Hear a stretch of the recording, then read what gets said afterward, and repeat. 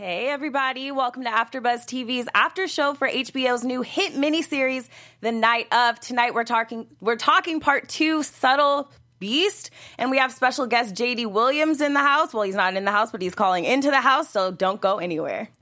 You're tuning into the destination for TV superfan discussion, AfterBuzz TV.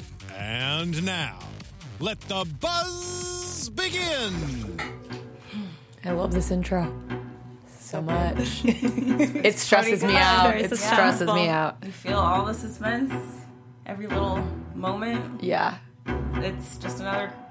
Actually, this episode's pretty calm. Yeah, it was calm. It's not a crazy episode. Yeah, I was going to say there's like not that much dialogue, but it stressed me out still, so I don't know. A lot of emotion. Yes. Very depressing.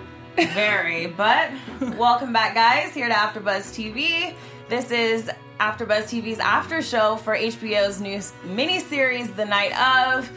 This is episode 2. It was a lot slower than last week, but still very important. But before we get started with our discussion, I'm your host, Miara Jennings, and you can find me on Twitter and Instagram at Miara Jennings, and I'm joined by my panel of co-hosts. Hey guys, I'm Joelle Monique, and you can find me everywhere on the internet at Joelle Monique. Hello, everyone. I'm Abby Vega. You can find me on Twitter and Instagram at _Abby Vega. Hey guys, I'm Renee Ariel, and you can find me on Twitter and Instagram at Renee Ariel. And finally, our special guest, Skyping in over here, J.D. Williams. Hey! Hello. Hopefully you guys can see him. Where can everybody find you on Twitter, JD? Yeah, well, I wish I could have been there in person. I want to thank you guys for the invite. It's just that I'm not on your side of the coast, your coast right now. But next time, I'll be with HBO for a while, so I'm pretty sure we'll get a chance to do some things together again. But thank you for inviting me. Oh, thank you for talking with us. We definitely appreciate it. We have a lot to talk about. And we can just get started talking about this episode so we have time to talk to you about all your projects, but let's jump in. So this opening shot was really powerful for me. Let's just talk about that for a minute because I feel like it was deliberately placed there, the way that it was shot, and it was very blurry as if like we're supposed to see it from maybe his perspective and he doesn't really remember. So what do you guys think about that opening scene? It definitely felt like a memory where I really liked the fact that they were like these kinds of innocent moments and then like dead body, and I was like, oh god, okay, here we go, they're not gonna let up on it heading into episode 2. Like we're gonna keep it going strong and in the fray. It was dramatic. It was really dramatic. It was just so intense. And the whole time, I was kind of waiting to maybe see something like we didn't know about. Yeah. And I was just like on the edge of my seat. Oh, gosh. Yeah, it was very chilling. I don't know. And I swear that deer head. I knew you were going to bring that up. That deer head has a camera in it or something. I am convinced. They keep showing that stupid deer head. And I know there was blood on it this time. But that was really strange because that's the one place we didn't see blood splatter. And like with all of the like placement and careful like situating in episode 1, the one place we never saw blood was on the deer head. And it wouldn't make sense. Got in there. I have no idea. Unless she had been downstairs originally, like if she had gone down with Nasir. Who knows what that girl back does? Up? I don't know. That's what I'm saying. The deer head's going to be relevant. JD, is the deer head relevant? Well, see, I like all the speculation you guys are doing because you guys just went way out there to the camera being in the deer head. But I mean, I can get into the little theories with you. Like, remember when she cut his hand in the first one, and then they started, rolling around the house and having that somewhat wild sex. Maybe she could have splattered the deer then. What? No. Right? That would have been a far splatter. How does that splatter that far? They could and it was a lot. I don't know. Yeah, I guess she could have used it as support. Oh, the antlers. Wow. Wow, okay. What? We're throwing out theories here. Yeah, that's interesting. She had a knife wound through her hand, so maybe it was getting all over the place. We don't know, but I'll just try to handle that little theory for you right now. I don't think there's surveillance equipment in the deer head. There goes Thank my you for clearing that up. Thank because you. There goes your theory. Yeah, there goes sorry, my Abby. Maybe next time. I think that's more for The Wire. That would make sense. But anyway, so moving on. So we see that Officer Cassie and the other officer, I don't remember his name, they're being questioned. Obviously, we knew that was going to come into play It would be a pretty big part in the investigation, I'm sure, because they were the first people to encounter Nas that night. And then we see that the lawyer, Jack, is talking to Nas, and he says something very, very important. He says he doesn't want to know the truth yet. Yeah. So what did you guys think about that exchange between the lawyer and Nas and just everything that Jack was saying at that point? Well, one thing that's very interesting to me in the whole thing is he doesn't want to know the truth. But at this point, does Nas even know the truth?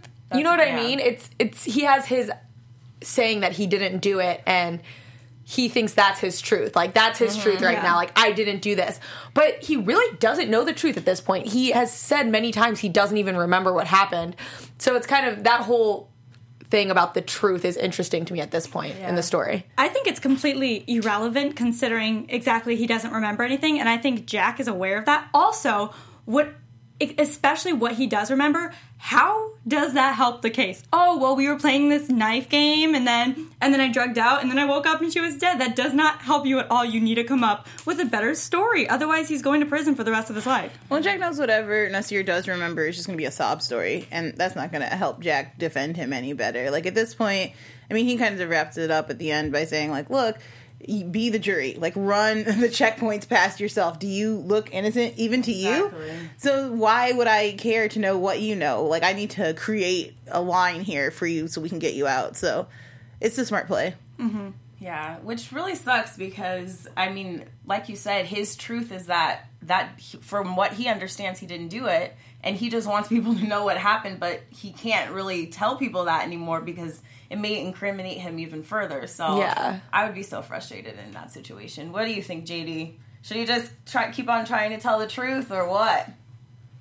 Well, no. I mean, that's pretty honest, the whole assessment of what the lawyer would tell you. Look, I don't want to hear your opinion. Just tell me what I want to know so that I have plausible deniability. So I think that's a good move on the part of most lawyers, you know, unless the client needs to get it off their chest. But then when you have somebody like Nas, I think that was the way to go, and just hear what you need to hear so that he can go on with the investigation as he needs to. I think that was a great move. And also, back to you guys talking about the first shot, Steve really likes to keep things really, Steve Zalian, the director, he loves to keep things really, you know, visceral, and he'll keep you held in one place for a long time. So he always wants to make sure that he has your attention. I think whether it's with the words that he's written or with what he's shooting, he wants to make sure he has your attention, I think, before he proceeds to the next thing, you know? Oh, yeah, you can tell. I love the way it's shot. A great job, yeah. Everything's very particular, so great attention to detail. So after that, we kind of get an interesting turn of events when we're introduced to Andrea's stepdad. So we see that detective, what is his name? I keep forgetting. Box. Thank you. Detective Box is on the phone. We don't know who it is yet, but we know that the person on the other end is basically saying, oh, well, you know, I'm not coming down because obviously he doesn't know she's dead yet. What did she do now? Which leads us to believe that she is a troublemaker, like we pretty much got in that first episode. Pretty obvious. Right? The girl is a troublemaker. She's bad news.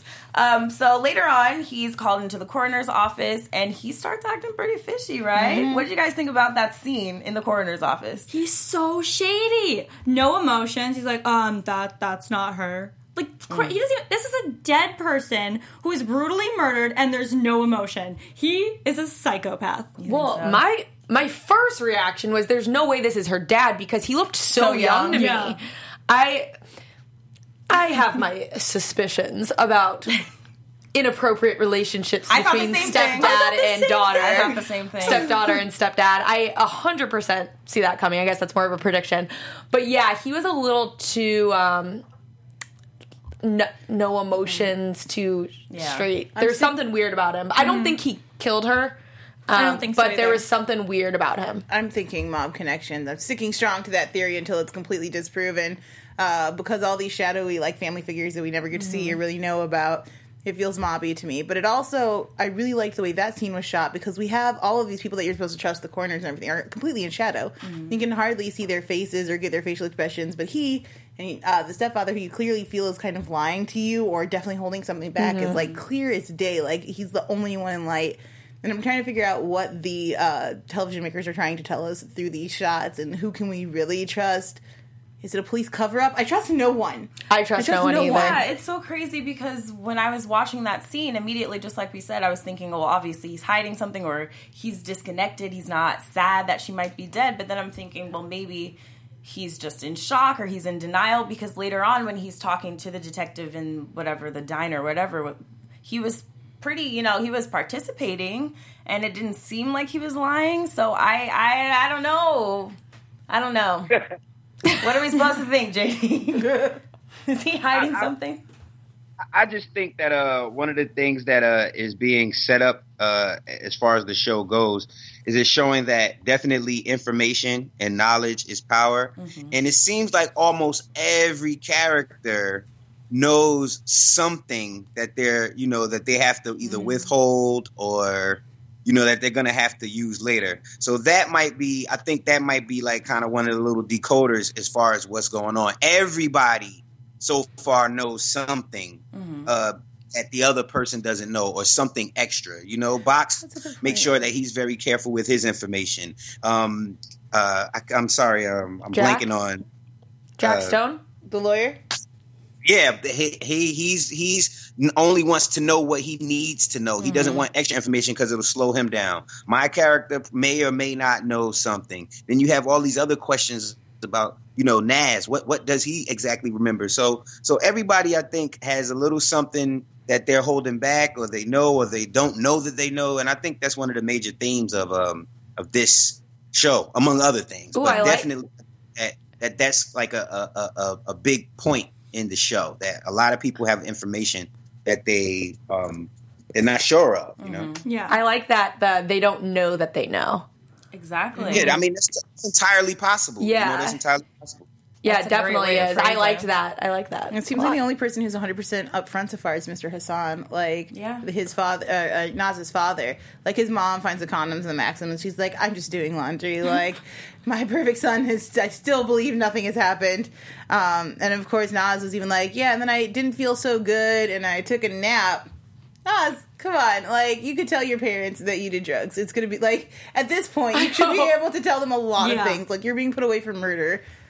Yeah, I would, at this point, I would just, but I guess, he figured out pretty quickly that he can't continue telling people everything. Yeah, this is also true. Yeah, still. So, after that, like we said, we're introduced to his parents again, and they get to visit him finally. But after going to the wrong precinct, which just breaks my heart. Like, these people obviously are not prepared for something like this.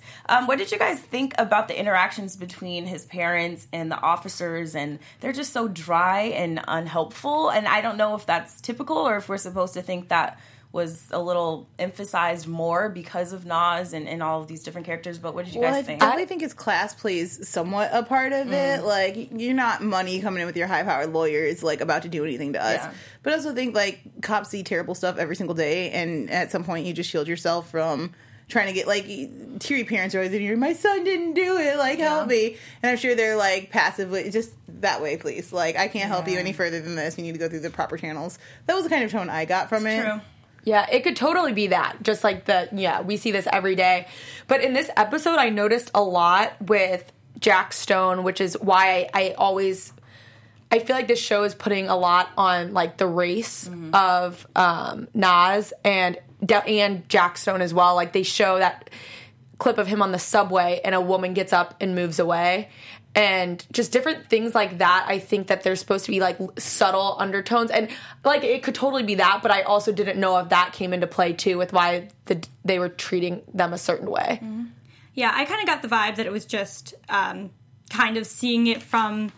We want to root for Naz, because we don't think he did it. Well, I don't think he did it. So seeing his parents who know he's innocent and are so... And the mom brought him food, and then them trying to be like, we want to see our son who's innocent, and then them being completely cold back, like, breaks our hearts. But at the same time, if it was the parents of someone that actually did commit the crime, I think it would be the same interaction. We would just not feel as bad. We'd be like, well, he's a murderer, so sorry. But then you wonder, though, the whole class thing. If this couple came in all, authoritative. They were clearly in a place that they do not even comprehend what is happening. They seem very naive and don't know anything about this. So it would be curious to see a different set of parents coming in, you know, and they're, you know, it just could, it could be different based on class and stuff like that too. So, but that was a good point that you want to, they maybe want us to feel kind of. Yeah, I think so. I think, and JD, when you're watching this, do you feel, I mean, I know you may know who did it. You may or may not know who committed this crime, but we're clearly supposed to feel for Nas and his family. So what do you think about the interactions that we get between the officers and Nas's family and the fact they're just not very sympathetic, I guess?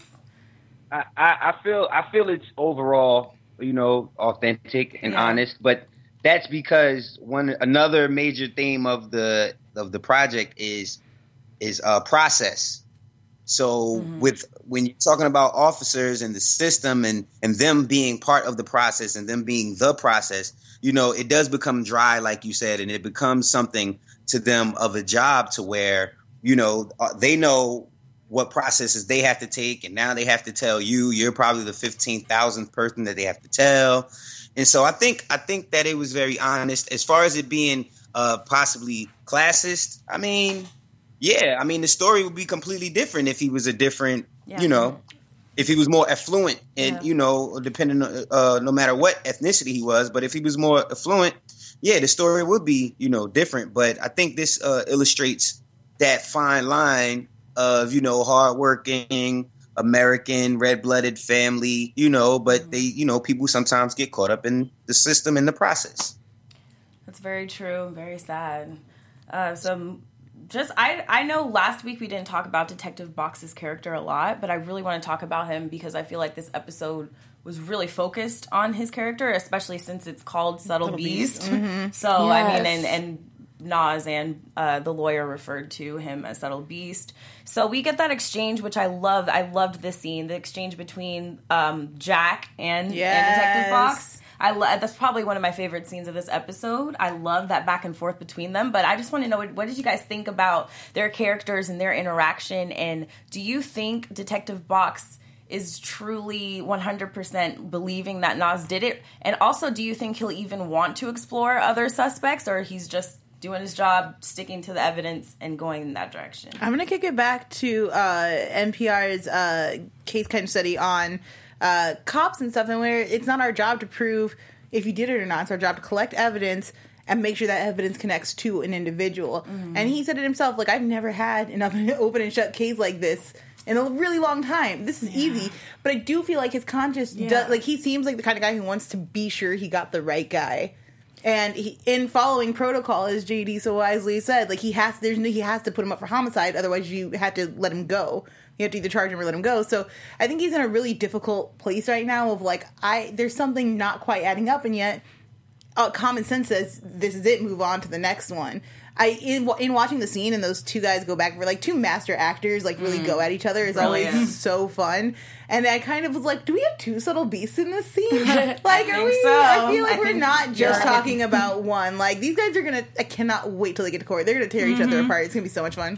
I loved when he said, he's like, the reason you're not charging him is because there's something for you that's not right.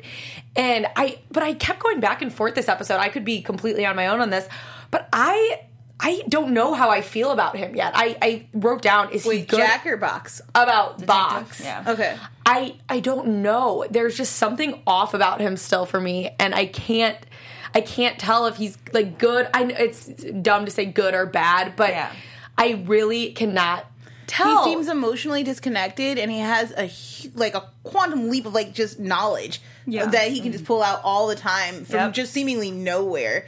So there's definitely some kind of eerie backstory to him. Like, what have you been through? How did you get all of this knowledge? I don't trust him fully. Yeah, and I feel like he's kind of taking advantage of the fact that Nas, I don't know if I'm saying that right, Nas or Nas. Yeah. I feel like he's taking advantage of him not fully understanding and him being so naive and kind of innocent and unaware of the, like, can't think of the word, but the seriousness of the situation he's in, because he's still thinking, like, I'm telling the truth, I'm going to be okay. And so I think he's taking advantage of that, trying to get information and kind of looking for him to mess up. Yeah, I think I mean, his job is to get the bad guy. And with all this evidence, I mean, who else does it point to? Just Naz. So because of the evidence, I think it would immediately point to whoever was in that situation, which was Naz. But then Naz's personality didn't really add up, and I think he knows that. But doing his job, he's like, nope, it has to be this guy. So I don't think it's necessarily because he's getting lazy about it or anything. I think it's just because when you've done that job for so long and you've heard so many people be like, I didn't do it, it wasn't me, you stop believing whoever it is you're talking to, and Naz shouldn't be any different. But, I mean, I hope as the case goes on, maybe he'll see him in a different light. But I think right now, even though it doesn't add up, he does think that he did it. Well, and we're about 2 minutes from it being completely out of his control as he hands it over to the DA, and there was that whole, weird kind of exchange between him and the DA. She's like, how am I going to lose this case? He's like, oh, you're not. When you could clearly see that he's like, I haven't found the thing that would get you to lose it, but I don't know. There's something not adding up. So I wonder if he'll continue to investigate it after he's handed it over to the DA, which you're definitely not supposed to do, which will put him in some weird hot water. I'd like to see that. He definitely will, Me too. I I would love that. Yeah. Me too. And JD, I see that you want to chime in here. Go for it. because it's kind of weird for me because the character of Box, I don't like as a person. Mm-hmm. You know, I like that character as a person because it kind of he kind of typifies the person who's smarter than to follow procedures so closely, you know, and not be able to exert any common sense, not any power to exert common sense. Because I would say in the first episode when he had Naz take his clothes off and change his clothes, you see all of the scars and cuts on Naz's back from sex, you know. So if you're any type of detective, then you would kind of put two and two together and be like, look, he was with the girl, you know, and obviously they had sex and something else went on. And then you see this kid who, you know, and I'm pretty sure internally at some level, he feels, you know, not 100% sure. He has doubts, I'm pretty sure. Yet and still, he's still more bound by, I don't know if it's his duty, because maybe, like you said, maybe he has something going on in his backstory where he actually is tired of fighting the good fight, and he just decides, look, I'm just going to go ahead and process this. But his character is just, to me, like, so, and it's very honest. It's like just like a cop will tell you, like, if you do this for me, then, you know, I'll do this for you. And it's never, you know, and especially with somebody who's more naive or ignorant of the system, those types of police officers, they definitely do, you know, exist. And the Box character just really gets under my skin. I'm with you right now. There's something about him that I'm not super... Because he skirts the line. You know, he's not here for you. He's definitely going to put himself in a position to feel like your friend, because that's the best way, like, when you're caught and cornered, like, your lawyer's downstairs, like, having coffee, pounding it up with the people that arrested you. Like, I'm here to help you. But in this series, clearly no joke. Like, he's smart. Like, he made one night full of terrible, awful, please go home decisions.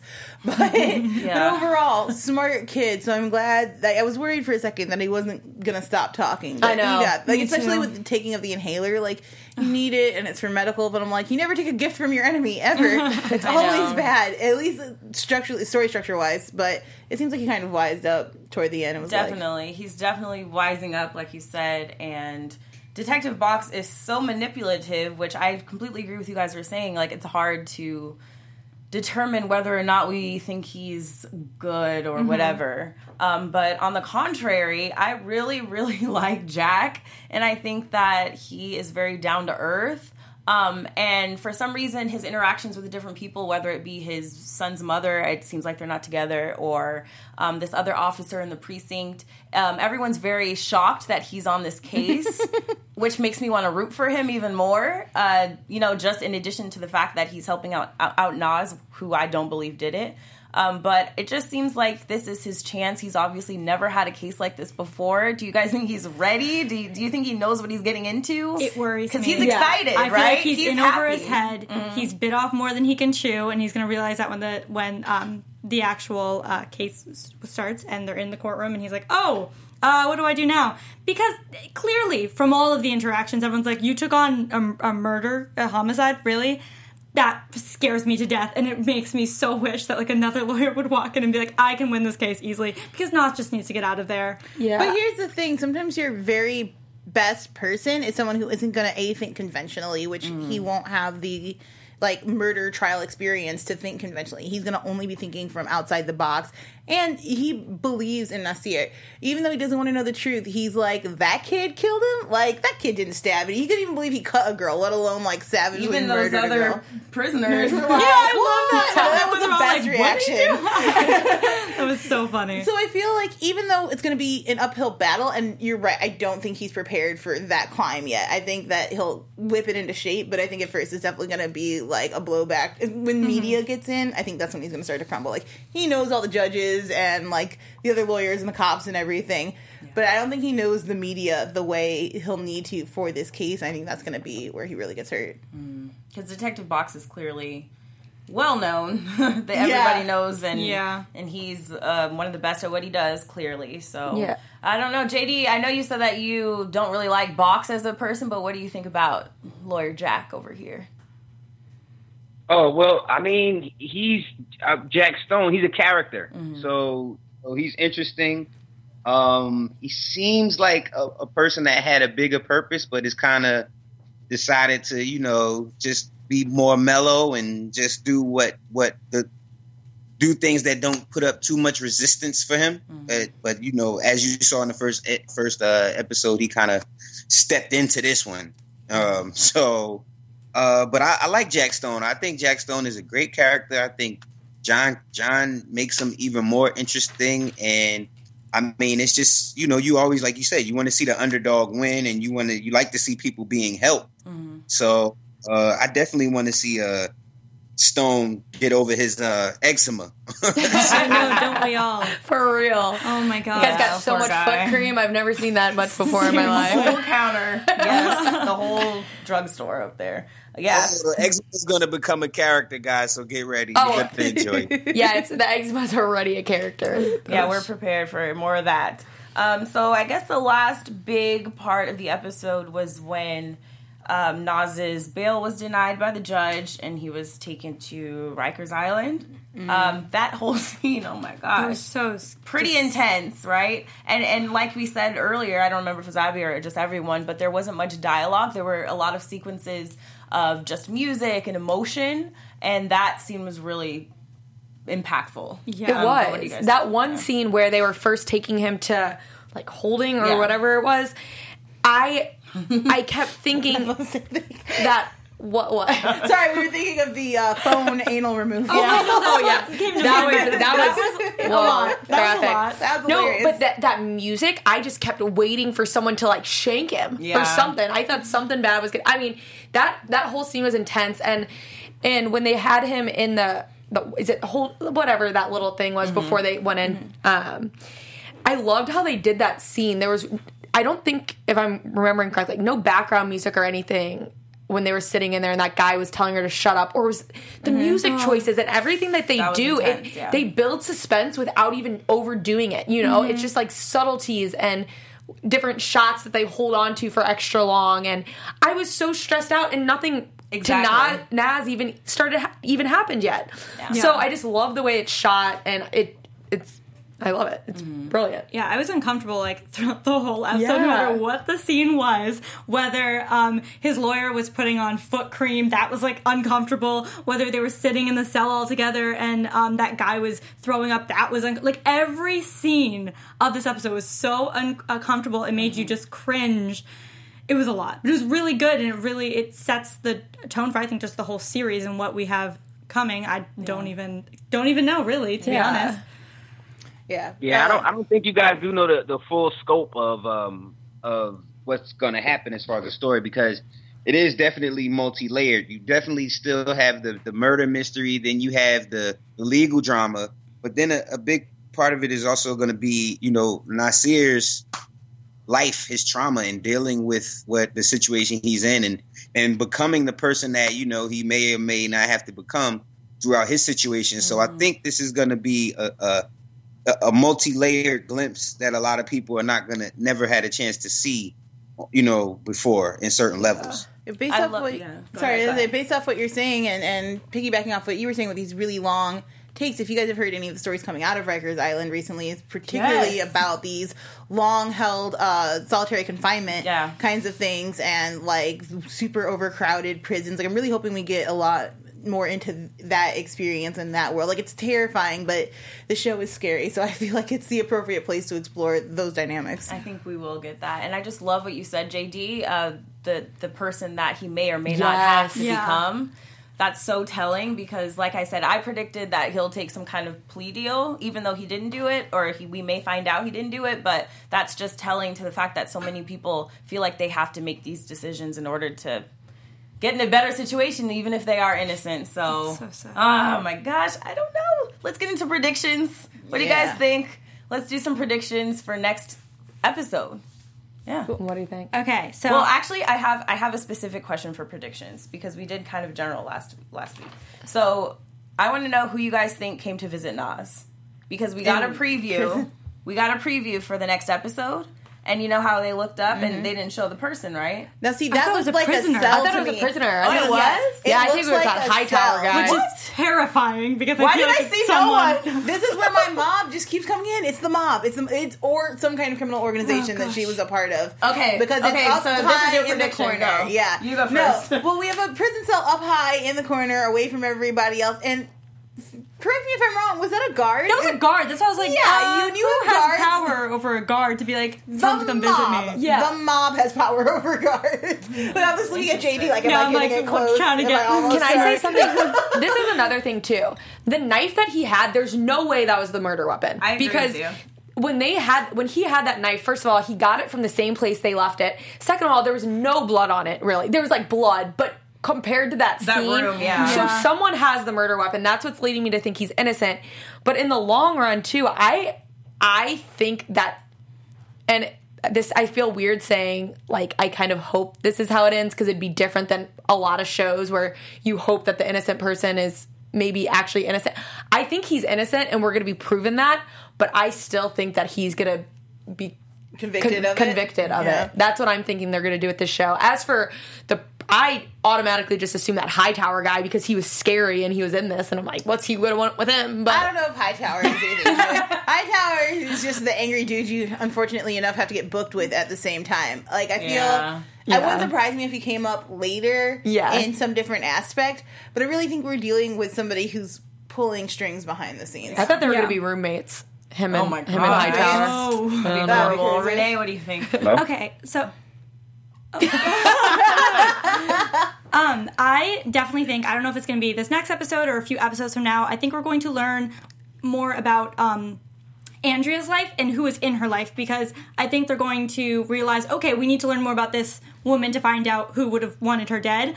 And I think we'll meet, I think there's a guy that she's seeing, because that girl, I don't like that girl. She's bad news. I think so, bad news. Yeah. But I think she was seeing, was seeing someone. So I think there's a guy involved that we haven't met, and he might be a potential suspect. But, like, in these cases, usually the first suspect is a boyfriend, girlfriend, wife, husband. Always. So I think we're going to meet someone that's shady in her life that she was romantically involved in. And then hopefully, maybe, I don't know, she's a freak. Hopefully she has some friends that will also I don't be think she introduced has friends. to. I feel like she doesn't have friends. But I agree with the romantic interest. I think I said that last week. Oh, I wasn't. But I think I said that. I think that you're going to see there's some boyfriend or something weird happening. Yeah, I think that could very well happen. But let's get into some questions for you, JD. Let's talk about you, our special guest here. We've talked enough about the episode. All right. Go ahead. So, can you tell us a little bit about the audition process and how you were cast as Trevor on this show? Yeah, well, man, it was so long ago, actually, because, James Gandolfini, this was his, baby project. Rest in peace, Mr. Gandolfini. So we actually got to do the table reading with him, and, so way back, this started way back then. And I believe my very first audition was for another character. I can't even remember exactly which one it was. And it didn't work out, but Steve Zalian, I think he was still in the process of polishing up the scripts and writing some things. And, I'm very honored to say like he had me in his mind, and he figured that he could fit me into a nice place, and he did, and I'm very appreciative of that. So, I'm sorry, I didn't know I was on. That is how the role basically came about. After James passed, they cast De Niro, and then he had to drop out for other obligations, and then it went to Mr. Turturro, who, like I said, I'm a huge fan of, and so honored to be working with. And then we got back to work, and actually we were shooting this for maybe 2 years or more, on and off. So it's a lot of effort that's been put into this. But I believe Mr. Zellian, he just had luckily he had an eye out for me. He liked my audition for whatever the character was I did before, and he had me in mind when he wrote Trevor, and I got the call, which was great, and I really appreciate it. But yeah, that's basically how this came about. But like I said, the process was really long. It was definitely about a 2 year or more process. We'd shoot for like a month or so, then come back again in 6 months, then go and come again. Because it's really, Steve is, if you can't tell, he shoots movies. Like this is not a TV show. This is just it definitely feels like a movie. Yeah, an 8-hour-long movie. So I have no idea what the edits are going to be. I mean, I have no idea when my character is going to show up and how it's going to go, but I can just guarantee you that it's going to be high caliber and high quality. Yeah, that's exciting. I can't wait to see your character come back because I think he's up to no good. I know, me too. How did you prepare for this role? Did you watch a lot of crime movies? Did you talk to anyone? Well, this role was pretty simple at first, because when I got the part, I didn't, it's a murder mystery. They can't give you too much information, so I didn't really know a lot of my character's motivations. There wasn't too much background on them, so a lot of it was just surface until I got the later scripts.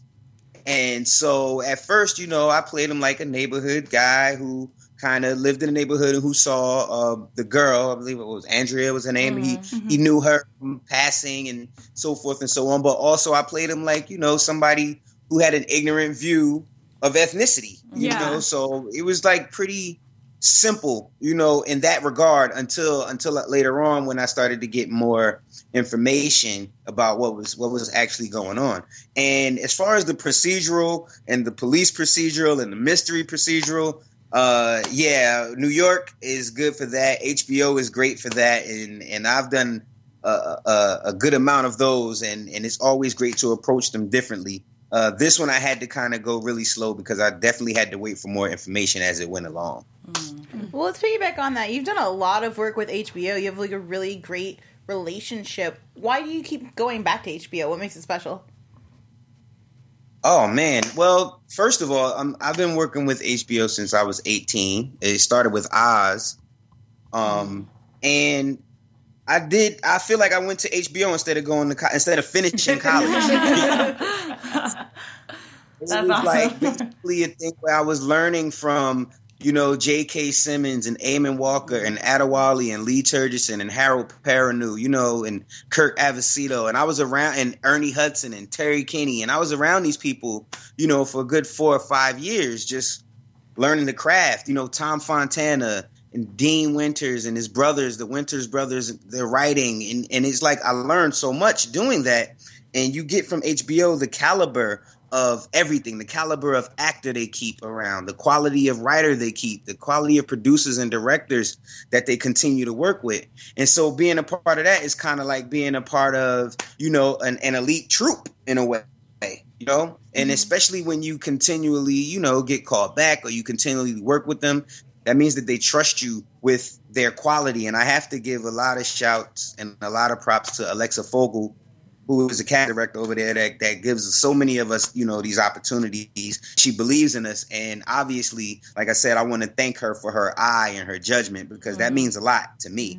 So just working with HBO, it means a lot to me in the sense of being, it's the difference between being a street baller and being in the NBA to me. It validates a lot of things in a certain way, especially as far as quality. I definitely appreciate that.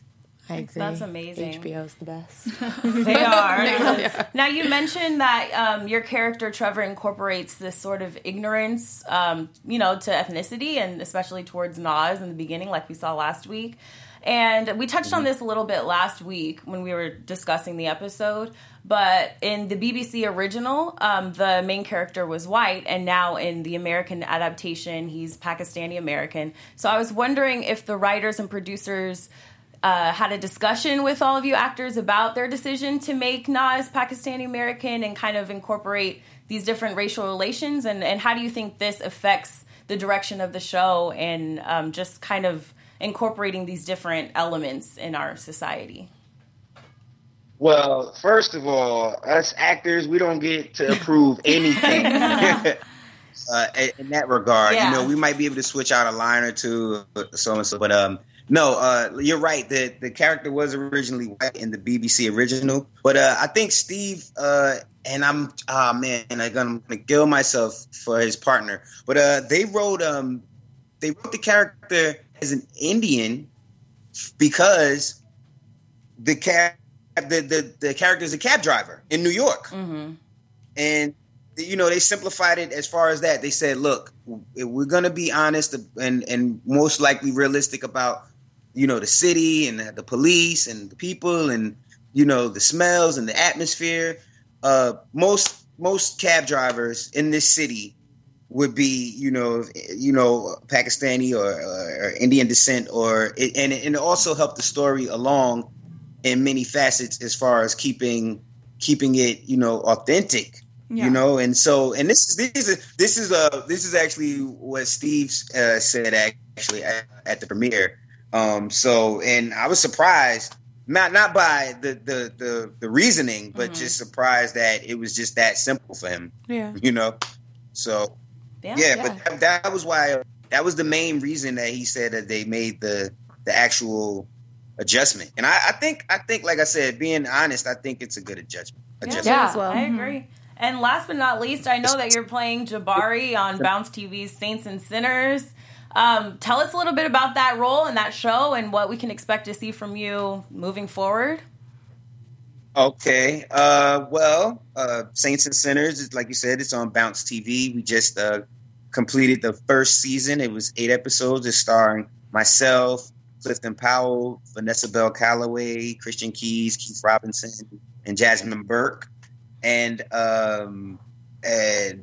Neil Carr also. And it's basically, the premise is, I guess you can say it's kind of like Empire, but set in a church. Oh, cool. Sounds good. Yeah, so, and it's based in Atlanta, so there's plenty of drama and plenty of, extra things going on. It's fun and guilty pleasure. It's directed. It's a great show, and it's a lot of fun. It's actually Bounce TV's first drama, and we did really well this year. We'll be back for a second season. I believe we go back probably in the fall. Nice. To film. Yeah, so if you haven't had a chance to watch it, if anybody hasn't had a chance to catch it yet, I'm much more integral in there, and it's called Saints and Sinners, Bounce TV. You can download the Bounce TV app and watch all the episodes now if you want.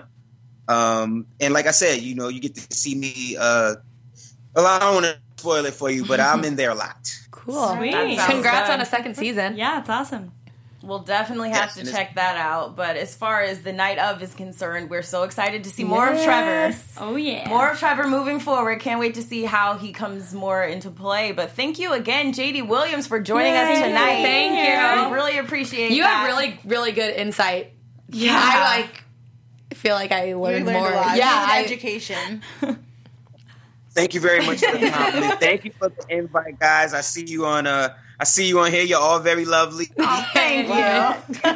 Thank you so much. Well, like I said, we definitely appreciate you calling in from the East Coast. I know our fans are going to love this. Yes. I can't wait to see all their comments. And until next week, thank you again. Well, hopefully we'll get more great guests for you guys. And thank you for tuning in and listening. If you like what you see, give us a thumbs up. And please comment, leave your predictions below. Let us know what you think about this episode. And continue to tweet us all week. we got some great people joining in the conversation last week about the premiere. So I can't wait to see what people thought about this episode. Yeah, me too. And what we can expect next week. But again, you can find me on Twitter and Instagram at Miera Jennings. And where can they find you guys?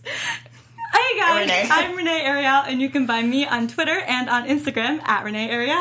Hey guys, I'm Abby Vega. You can find me on Twitter and Instagram at _Abby Vega. Hi guys, I'm Joelle Monique, and you can find me this week on Black Girl Nerds, where I'll be at San Diego Comic Con, and on Twitter at Joelle Monique. Awesome. And also, you're watching The Night Up, so I'm sure you like murder mysteries. I have a book series on YouTube called Plot Twisted, and I'm talking about criminal stories and all murder mysteries. So you can find that on youtube.com/Miera Jennings. And again, thank you guys for tuning in. Thank you, JD Williams, who plays Trevor. Find him on Twitter at JD Williams ENT. He will be happy to join the conversation as well. And thank you guys. We'll see you next week. Bye. From executive producers Maria Menounos, Kevin Undergaro, Phil Svitek, and the entire AfterBuzz TV staff, we would like to thank you for listening to the AfterBuzz TV network. To watch or listen to other after shows and post comments or questions, be sure to visit AfterBuzzTV.com. I'm Sir Richard Wentworth, and this has been a presentation of AfterBuzz TV. Buzz you later.